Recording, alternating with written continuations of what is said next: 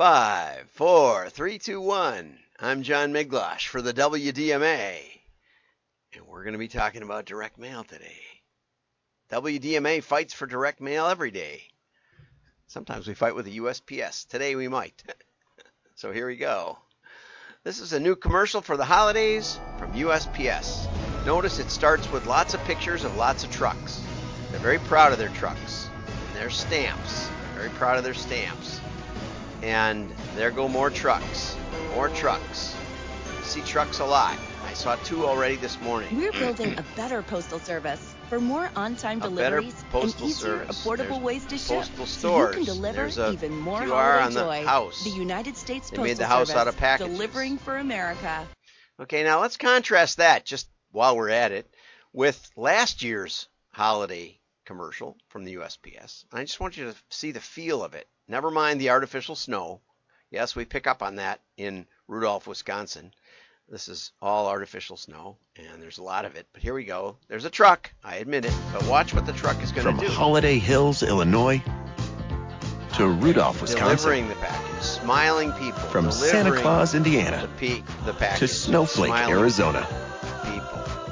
Delivering From the package. Garland, Texas, to North Pole, New York. Yeah, all fake and snow. Everywhere in between. We're holiday ready with fast and reliable delivery, serving every address in America. The United States Postal Fake Service. Snow. One. Here it is. There's the postman. I clipped out the only thing that wasn't claymation. The only thing real in the whole commercial. From Audrey Kemp, built for the holidays. A retro and festive world comes to life with mini mail trucks, shipping boxes, and figurines. She says, built for the holidays, the viewers enter a dazzling diorama of USPS shipping boxes. If you don't watch closely, you don't get that. They're taking the shipping boxes and turning them into a Christmas scene.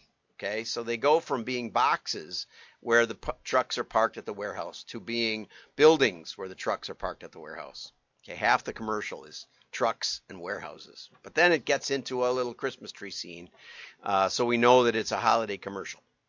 There's even a mini figurine of the Postmaster General. Now, I looked at this thing 3 times, paused it, started it again. I could not find the Postmaster General. But it doesn't surprise me that he wanted to put a cameo of himself in there because he's a big shot and he's basically not a big fan of direct mail. That we found out yesterday in the comments section of yesterday's show. Deborah Korn had some excellent things to say, and I would really encourage you to read that series. I posted an article on Saturday about why I'm not subscribing to Ad Age, and basically it's because they've ignored mail. And Deborah pointed out that because a media buyer doesn't buy mail at an ad agency, they don't even count it as advertising. It's gone. In most lists of advertising expenditures, there isn't any. There isn't any mail. It's not even a part of it. No, it's not advertising, right? And someone else brought up that the Postmaster General, I think Deborah did, at a recent conference said, you're on your own as far as promoting mail. We're not promoting it. We're not promoting business mail or advertising mail, ad mail, we used to call it. Anyway, so the Postmaster General wanted you to see all the trucks and the new trucks. Okay. There's a QR over a house that links to USPS change of address. You can't find that. I mean, that goes by so fast. Operation Santa website is in there somewhere. They just tried to do too much. Last year's was much, much, much, much better. Okay. This year was all about the Postal Service. Last year it was about happiness when the package gets delivered on time. Much better. Okay, that was per System 1 last year. I doubt if it'll make it this year. Let's see. And I welcome your thoughts, right? Absolutely. One is about service. Last year was about service. This year was about trucks and the Postal Master General. Okay, here's an interesting concept. This company will ship a casket to your house this is from The Hustle, by Hired at The Hustle. The Titan Casket Company could ship to my LA home as early as Thursday. I don't really have the space, but maybe I could use it as a coffee table. A coffin table, if you will. Yeah, except for the rounded top. I wonder if you could get a flat top one. I was trying to think of the uses. What could you use a coffin for? But until you really need it. I was thinking, I remember at a recent funeral, they took like Allen wrenches and locked the thing down. So maybe it would work as a gun safe. I mean, who would look in there for guns, right? That might work. Of course, you don't want it to be too hard to open, or if you need the gun, you won't be able to get at it. You could store firewood. I think that would be a kind of a cozy place, since both ends do open up. That would be interesting. Dry food storage. You could use it for that. It might be an EMP if it's metal. You could isolate your electronics in it. Anyway, 2 casket companies command 70% of the market share, but only sell caskets via funeral homes. And I was thinking of could we do a direct mail casket catalog? There was a famous DC funeral director who would give a 10% discount if you walked in. And he had a lot of advertising. So why aren't we all pre-ordering cheaper caskets? Well, part of the reason is you said that caskets range from $300 to $9,000 and Titans range from $500 to $4,000. That isn't any cheaper. The average is $2,500, and their average is probably as high or higher. So anyway, they use star power, and the FTC may be updating its 1984 funeral rule to include a part that says if you bring your own casket, they have to use it. I learned a lot about caskets. In the Orthodox Church, there's someone who builds pine boxes, and you can actually bury someone, even with a required vault. You can have an open bottom on the vault so that it will be dust to dust.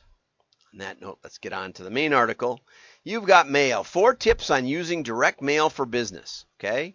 And this is by Andrew Martins at Business News Daily with Tom Azariano and Sammy Caramella, who also contributed. Okay, unlike email, direct mail mailers are typically one of just a handful of pieces in a mailbox. Good point. It was interesting. This summary here was from Pocket. I saved things to Pocket, and it worked really well. Oh, I wanted to have a little say on one other thing experienced from yesterday. This is I meant to use it this summer when I was wearing short sleeve shirts. This is a no regrets switching to Mint Mobile tattoo.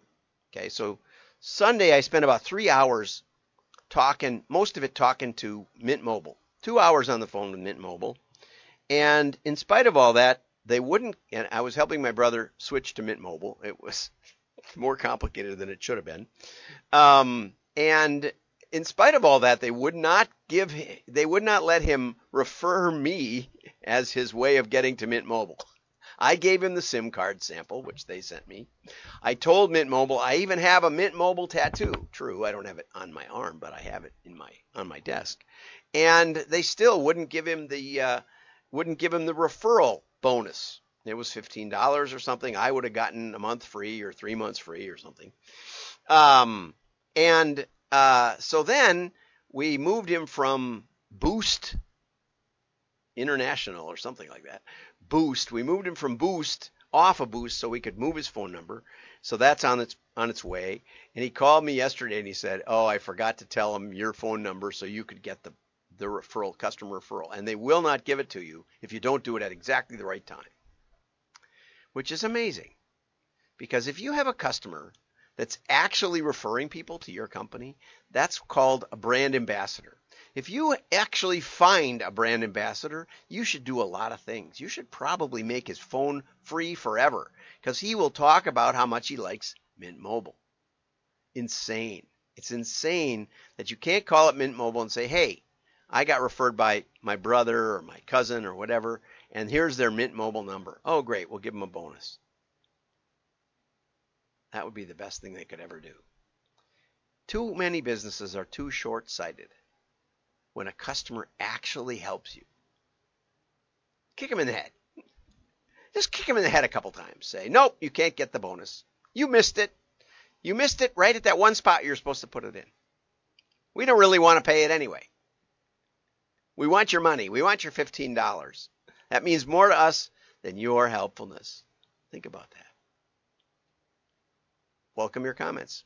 Comment and I want to thank all of you people who repost this show every day. We're up 2,050% now since last year. 2,050%. I don't even know how much that is. 20 times more?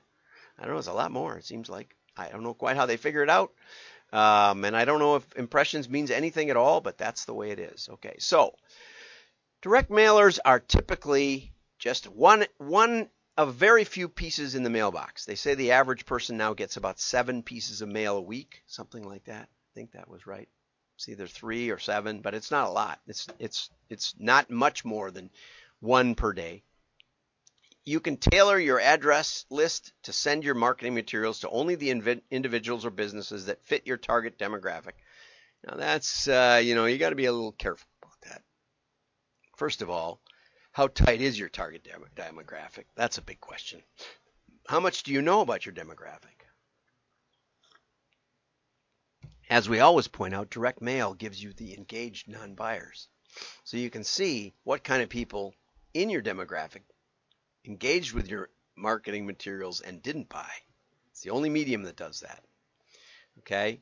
Along with printing and sending your mailers, a good company will help you design eye-catching promotional materials and track customer engagement and response. I'm not quite sure how they track customer engagement. I think that means something that wouldn't count as a response, but they did look at it or something. Not easy to count, not easy to track engagement. It's one of those slippery little things that ad agencies talk about. Okay, so this article is how to use direct mail to target current and new customers. Okay, direct mail remains one of the best ways to target businesses. It's physical mail. It goes right to the customer's mailbox. Direct mail can help you maximize the return on your investment by focusing on the customers most likely to respond to your message. Now, that's been a pitch since I started in 1981. I had done mail before that for other businesses, but that's when I really got into it. And that's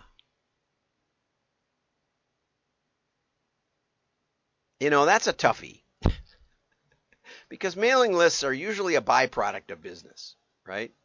They're a byproduct. Somebody visits your website, we can kind of look them up, but if you don't get 100,000 visitors at least per month, probably better per week, the names will be old by the time we mail them something, and it shrinks down to just a handful, 5,000 or something. 100,000 gets down to about 5,000 of mailable names. So that's not very targeted. That's whoever showed up and fit on these correct conditions. Okay, you can rent lists. You can say, well, here we go. We got that. This is Tom Fody. He's one of my connections at USPS. Direct mail creates a one-on-one connection that's hard for other media channels to match. Again, that's something they've been saying for the last 40 years. It lets you, there's a lot of variety. You can have response devices. Direct mail is a workhorse for getting leads, traffic, and sales. Most of this sounds like political pitches. Okay, here come the tips. Target your customers. You can get addresses from your customer data if you ship stuff to them. I'm amazed at how many businesses don't collect name and address. Retailers especially. They'll capture email, and oftentimes, unbeknownst to them, it's not an email anybody checks ever. I have quite a few emails like that I can track things with, but if I go in once a month or once every 6 months, I'll be surprised, and I certainly am not reading anything. Although I know now that when you mark it as read, it counts as read. How cool is that? It all counts toward email readership. I can watch it happen when I do an emailer, and I mail it to myself and some of those names. I can watch the numbers go up as I check them as read, even though I don't read them at all. Okay, not every mailing should draw on an existing customer base because you may want to bring in new faces. Also true, but oftentimes we lose money on prospecting, and so it's a delicate balance. Okay, you can find mailing lists through a list broker. A list broker has a lot of incentive for it to work. Okay, your printer maybe, But oftentimes they use a looser demographic. They use something called compiled lists oftentimes, and that means that it's a broader selection.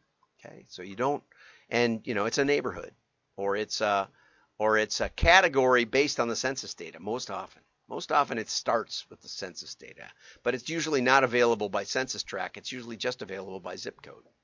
So if you think about the variety of houses, I went by some low-income housing today in my zip code because there was a big train. And I also went by some very, very large McMansions, I would guess, although they probably weren't McMansions. They were probably just mansions. Okay, and all in my same zip code. So you'll get a wide variety.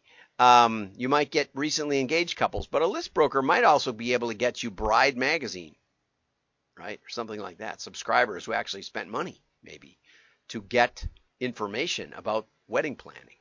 That probably will work better.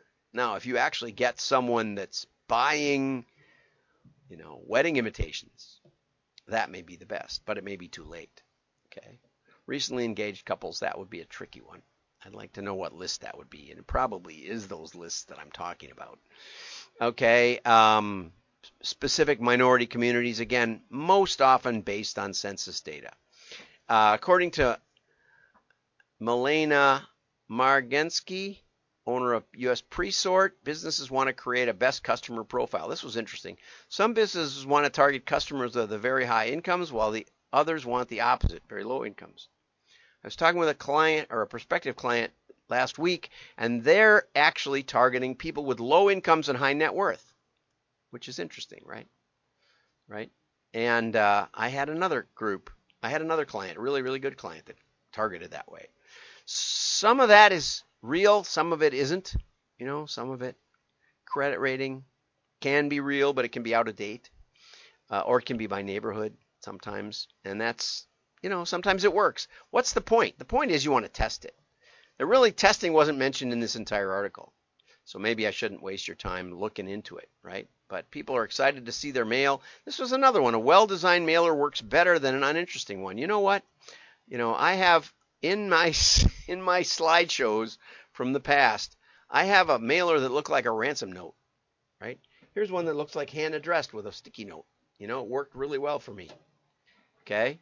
But this guy actually took words from other mailers, cut them out, glued them down. This was before you could, print it on your computer, back in the early 80s. And then we did a beautiful one. We even stuck a sample of his product onto the mailer. No responses at all. Why?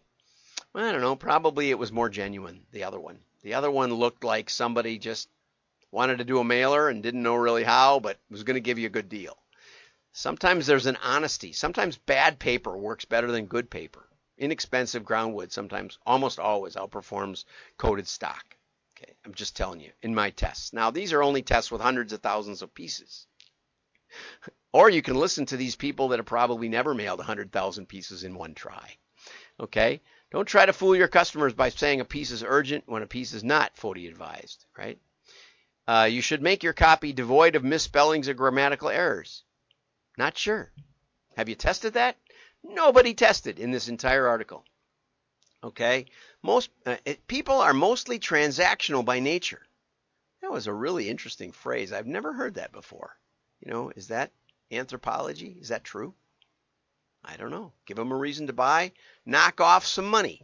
Not the only thing. And the article recommends printingforless.com. Never heard of them. It's their overall pick for the best direct mailing service. Okay, give me a call if you're looking for a direct mailing service. We can probably find you something good in your area, right? There was another one in here someplace that said a postcard, an envelope mailer will always beat a postcard. Where do these people get these axioms? I don't know. Most of them have probably never run a good A-B split on that. It's somewhat true. My daughter was mailing into South America, and the envelope pulled 4 times more than the postcard. It wasn't really a valid A-B split, but, she was impressed.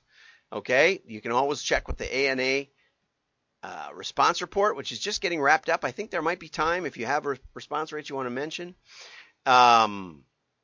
Anyway, Sean Breyer Home says, most people won't be ready to buy your product or service They'll be just too busy to check it out. But you might want to do a monthly marketing plan for at least 6 months. I'm planning a marketing plan today. Good advice. Okay? Direct mail gets through.